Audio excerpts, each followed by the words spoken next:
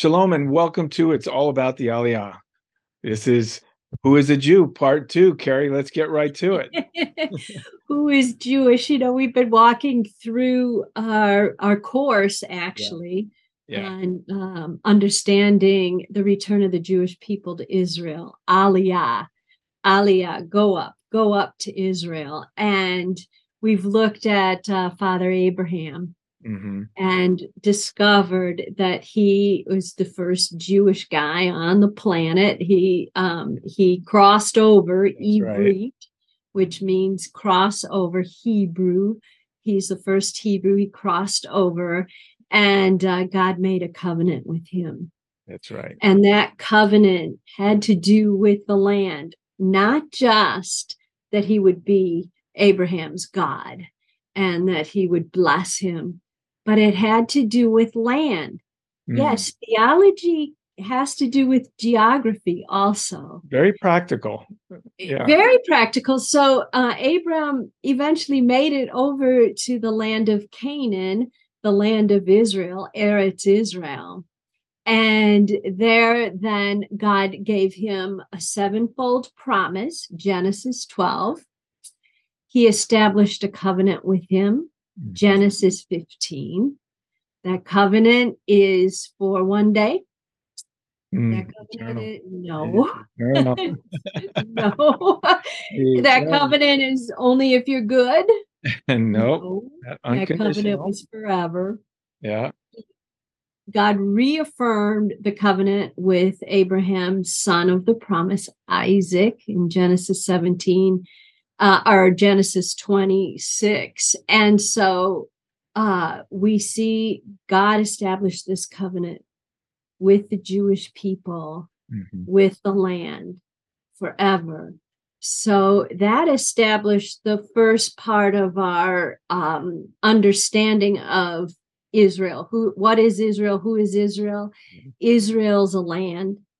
And Israel's people. It's a people. And it really is the foundation of why we do what we do. We talk about prophecies. In fact, prophecies are very popular in Christian circles, and prophecies validate what we do. But the foundation of the work of Aliyah comes from this covenant that you're speaking of, the fact that God promised this land, and the fact that they would always be able to return, even though there was disobedience and there were times when they were scattered. There was a promise that they would be returning in this latter days, and we are living in those days and have an opportunity to be a part of it.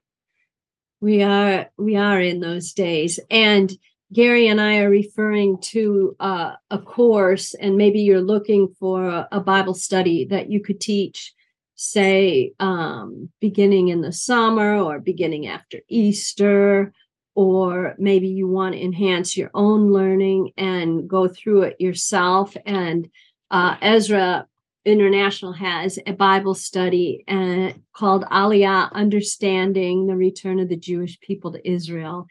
And our new CEO, Pat Frame, wrote the study. It's available on our website, ezrainternational.org.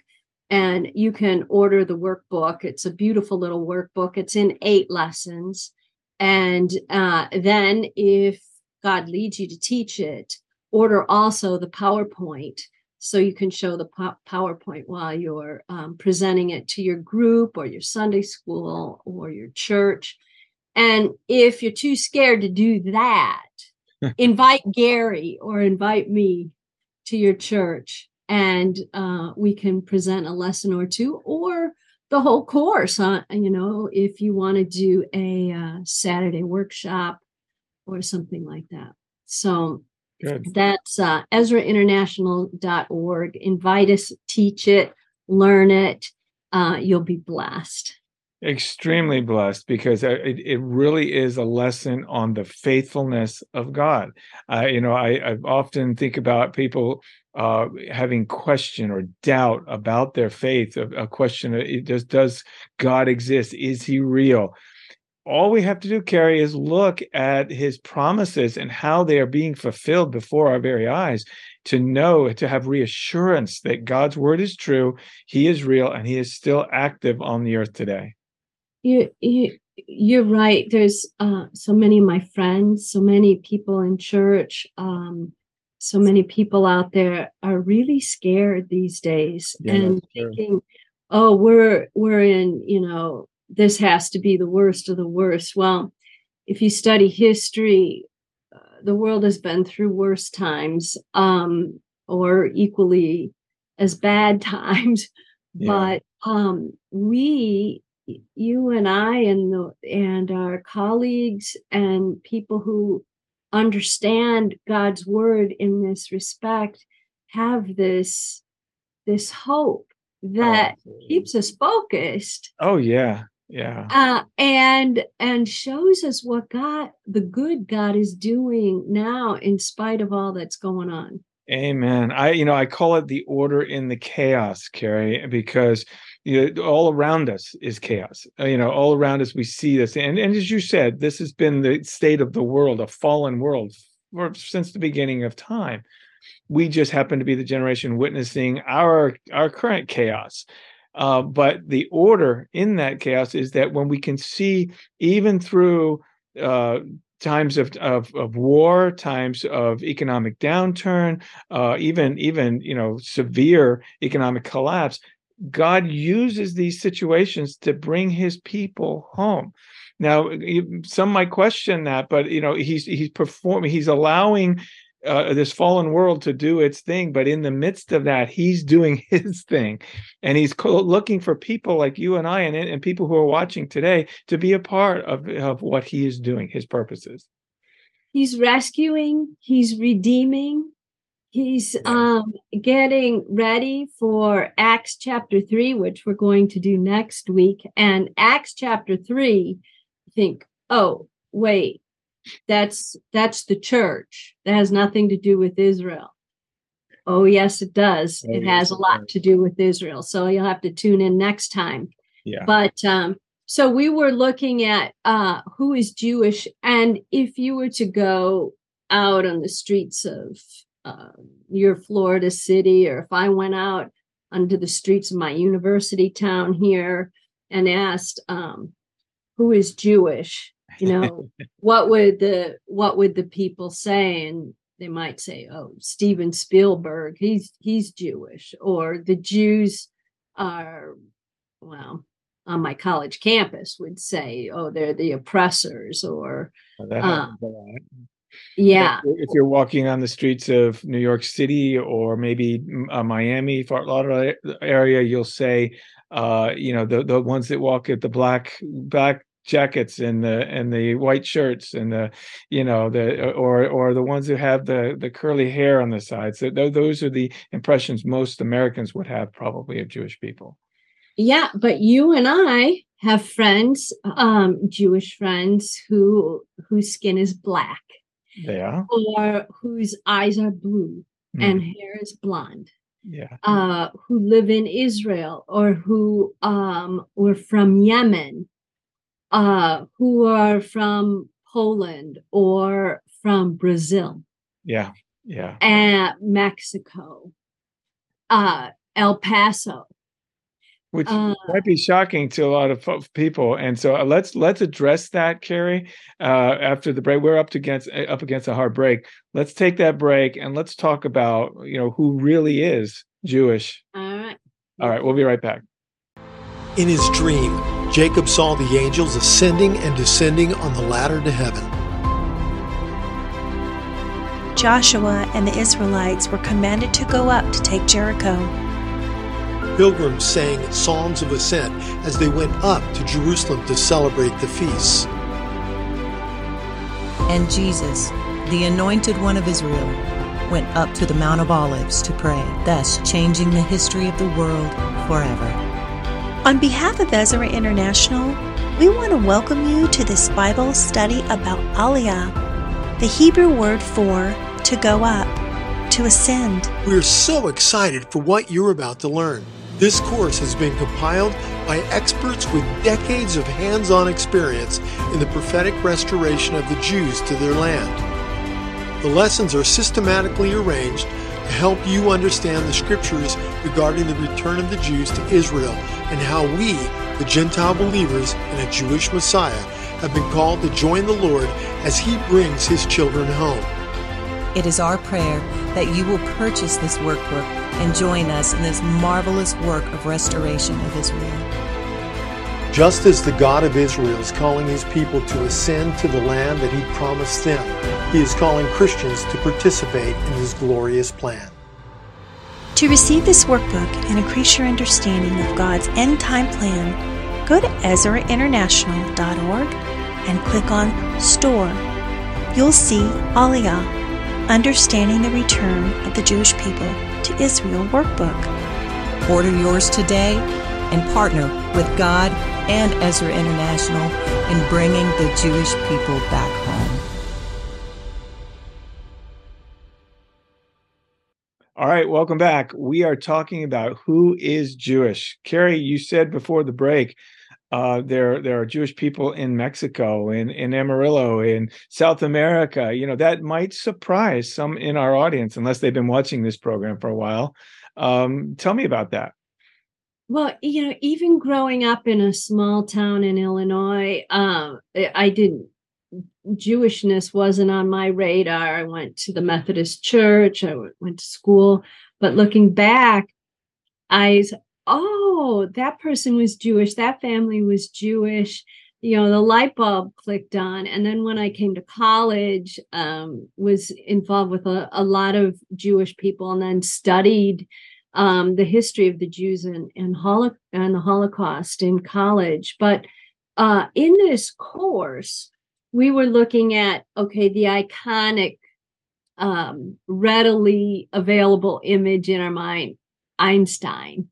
Mm-hmm. Then we also looked at anti-Semitic views of the Jew and caricatures. And then we looked at the Bible. And who does God say the Jewish people are and why? And he said, I chose you because I love you. You're my treasured possession.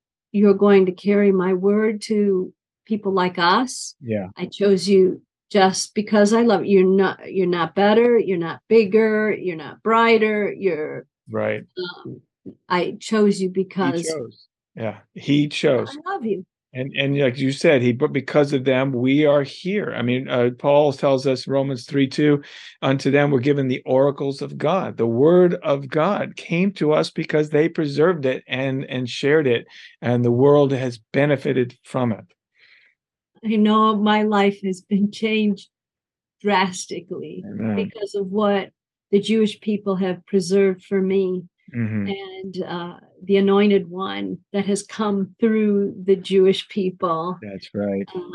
To be my anointed one. Amen. See, Carrie, I'd like to address that because that's so important. It's very profound. In fact, there's a profound passage in chapter 2 of Luke, where most people read it, at December, and they read about the birth.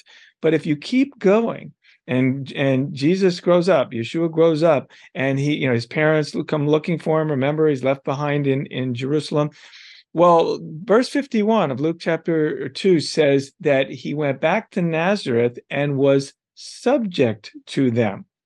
Now, how could he have been subject to pagan parents? There had to be a set of people on this planet that were obeying God's word, the Torah observant people, so that he could be subject to them and not be disobedient to his heavenly Father.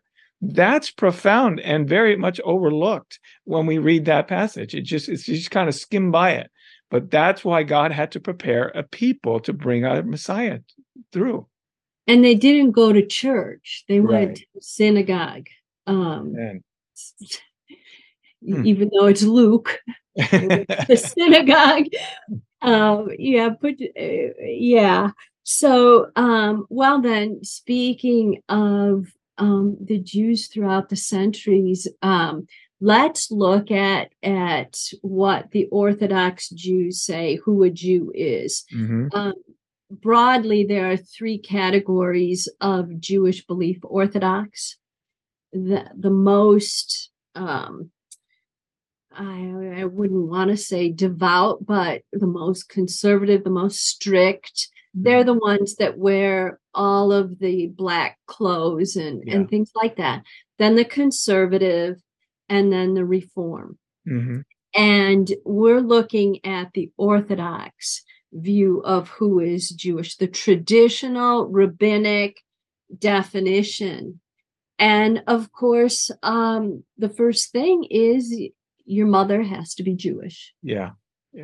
And we understand that because of scriptural reference. I mean, when if you look to Ezra chapter 10, there's a whole chapter based on the fact that they were worried that the men had married pagan women after they'd come back from Babylon, and that they were going to be assimilate. This was a problem, and they ended up having to put away those wives. And it says because of the word of God, because of God's desire. And when you have to look back, then where do we see that? Deuteronomy chapter 7, the same place you just referenced about the chosenness. We read that they are not to take wives from the people they conquer, because of, again, the worry of the same reason that they would assimilate. So there's scriptural evidence to why the rabbis have this matrilineal view of who's Jewish. That's really interesting, because I was thinking of the practical. If I'm a mother and I give birth, you see it. This is true too. True. Mm-hmm. Yeah. So the Orthodox rabbis say your mom has to be Jewish, then you're Jewish. Yeah. Or you can convert. And you must be approved by a whole council, go through the mikvah. If you're a man, you must go through circumcision.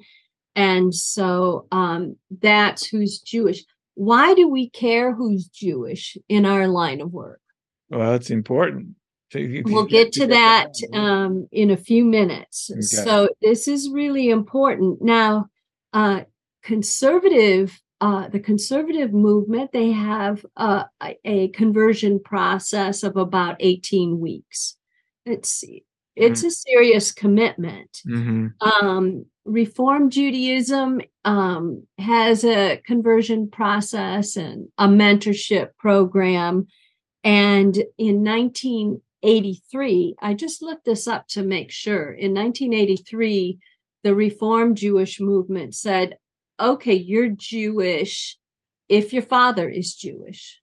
So they made it patrilineal as well as through the mother. And one other interesting thing, in Israel, you must be married by a rabbi. Mm. So people get around it and get married elsewhere and then try to get into the land. So if you're not a religious Jew. So is that a Jew? Are you Jewish only if you're religious? Well, or only if you self-identify? What? Well, obviously, we're going to have to talk about the right of return, because it does get a little bit complicated.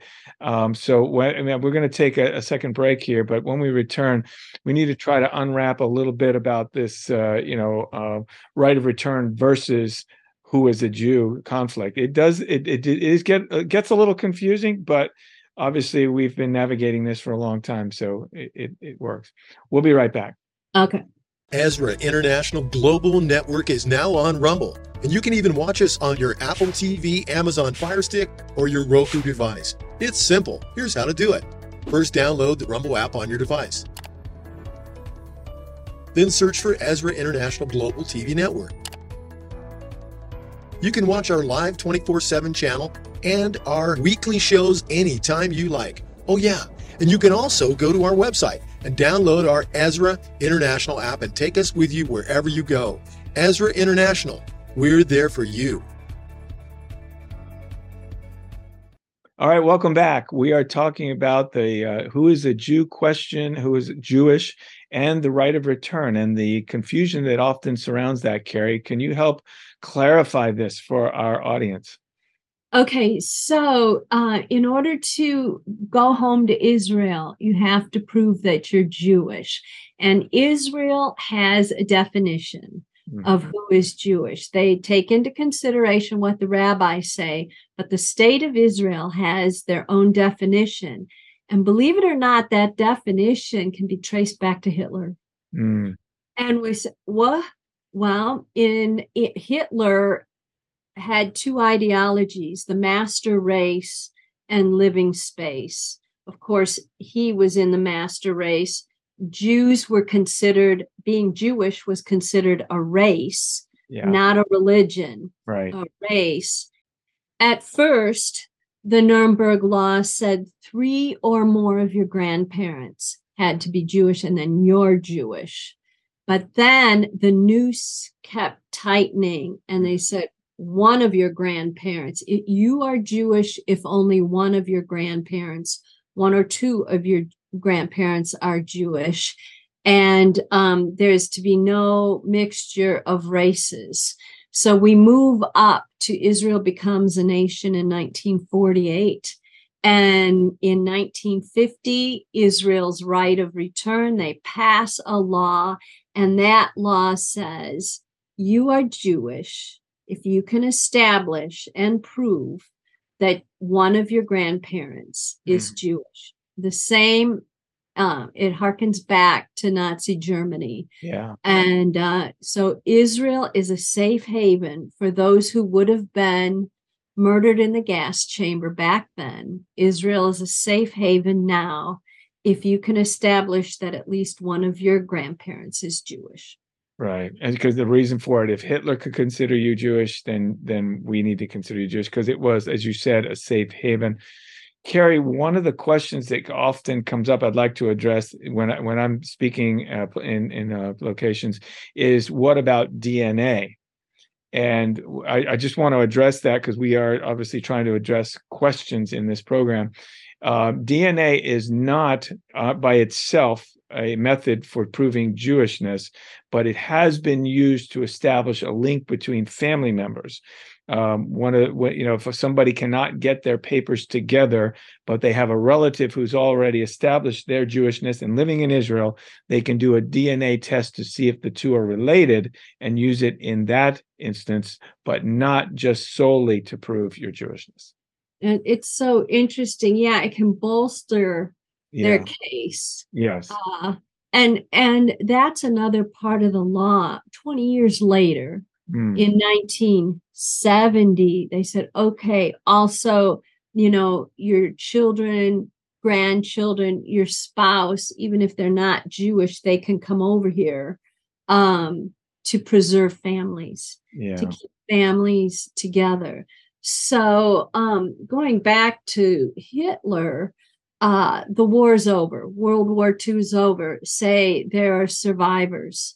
Some of, the Jewish people held on, they survived, or they fled. But they changed their identities. They changed their last name from Cohen to something else. They hid the fact that they were Jewish. Well, now their ancestors want to go home to Israel. What do they do? Yeah, they have to prove it. They have to prove it. And that's where Ezra International, that we're, not me, the ones over there are experts at this. They can dig out those records. They'll wait in line in those offices. They know how to find records in other countries. We have a network, and the network is working together to help establish the Jewish identity of people who want to make Aliyah. Yeah, we've received so many thank yous from the Olim because they could not have waded through the bureaucracy and found the documents that our people find, and they're so grateful. Carrie, a quick story. You talked about Nazi Germany, and then we talked about proving your Jewishness. I had the privilege of walking into the home of a woman who was living with her son, and she had hid her identity because her mother gave her papers for a Gentile, and she pretended as a child to be a Gentile girl because they were slaughtering the Jewish people of Ukraine. And you can remember Babi Yar. she had hid her identity for so many years, and now she was an adult, an older woman. I got to capture her whole story on a GoPro camera. She was trying to prove her Jewishness, and Ezra International was able to prove her Jewishness, and this Holocaust survivor and her son were able to go to Israel after all those years. So it's just a fantastic work that our people in the field are doing. You know, you think it's impossible, and you think, "Oh Lord, I can't do it." Even if you don't pray to the Lord, you still think it's impossible. But we know that it's possible. There is a way. The rabbi with whom I studied for so long, his wife grew up in Berlin. She did not know she was Jewish. And she learned she was Jewish as an adult, and met him in the synagogue in Berlin. He was the chief rabbi over all of Eastern Germany after the war, and they got married.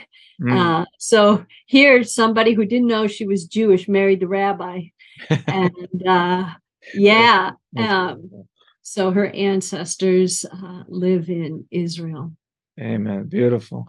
You know, we're hearing stories. I've been to meetings in South Florida, hearing stories of deathbed confessions, grandmothers, great-grandmothers telling their families that they are Jewish, you know, because they ended up in South America during the Inquisition, and all these years they've hidden their identity, and now they're confessing or telling their families that they're Jewish. This is something I think is indicative of the day we're living in, and God's bringing them home from the four corners of the earth. And this has to do with the restoration of Amen. all things. That's right. Not just my salvation, my personal, I have Jesus in my heart. It's so much bigger than that. And that's what we're going to look at next time we get together, the restoration of all things. And we think things are falling apart. Yes, they are. But God's also tidying things up and tying the bow on the restoration of all things. Amen. I can't wait. I look forward to that program. We are out of time, but just to say, in closing, we can't look myopically, right, Carrie? I mean, we think you mentioned just our situation, but God is doing this worldwide, and He is still on the throne. He is still faithful. So we don't have to wring our hands, because God's not wringing His. He's faithful. Amen. He is. Well, God bless you. Thank you for being with us again today. We so enjoy bringing this word to you. God bless you. We'll see you next time. Shalom. Shalom.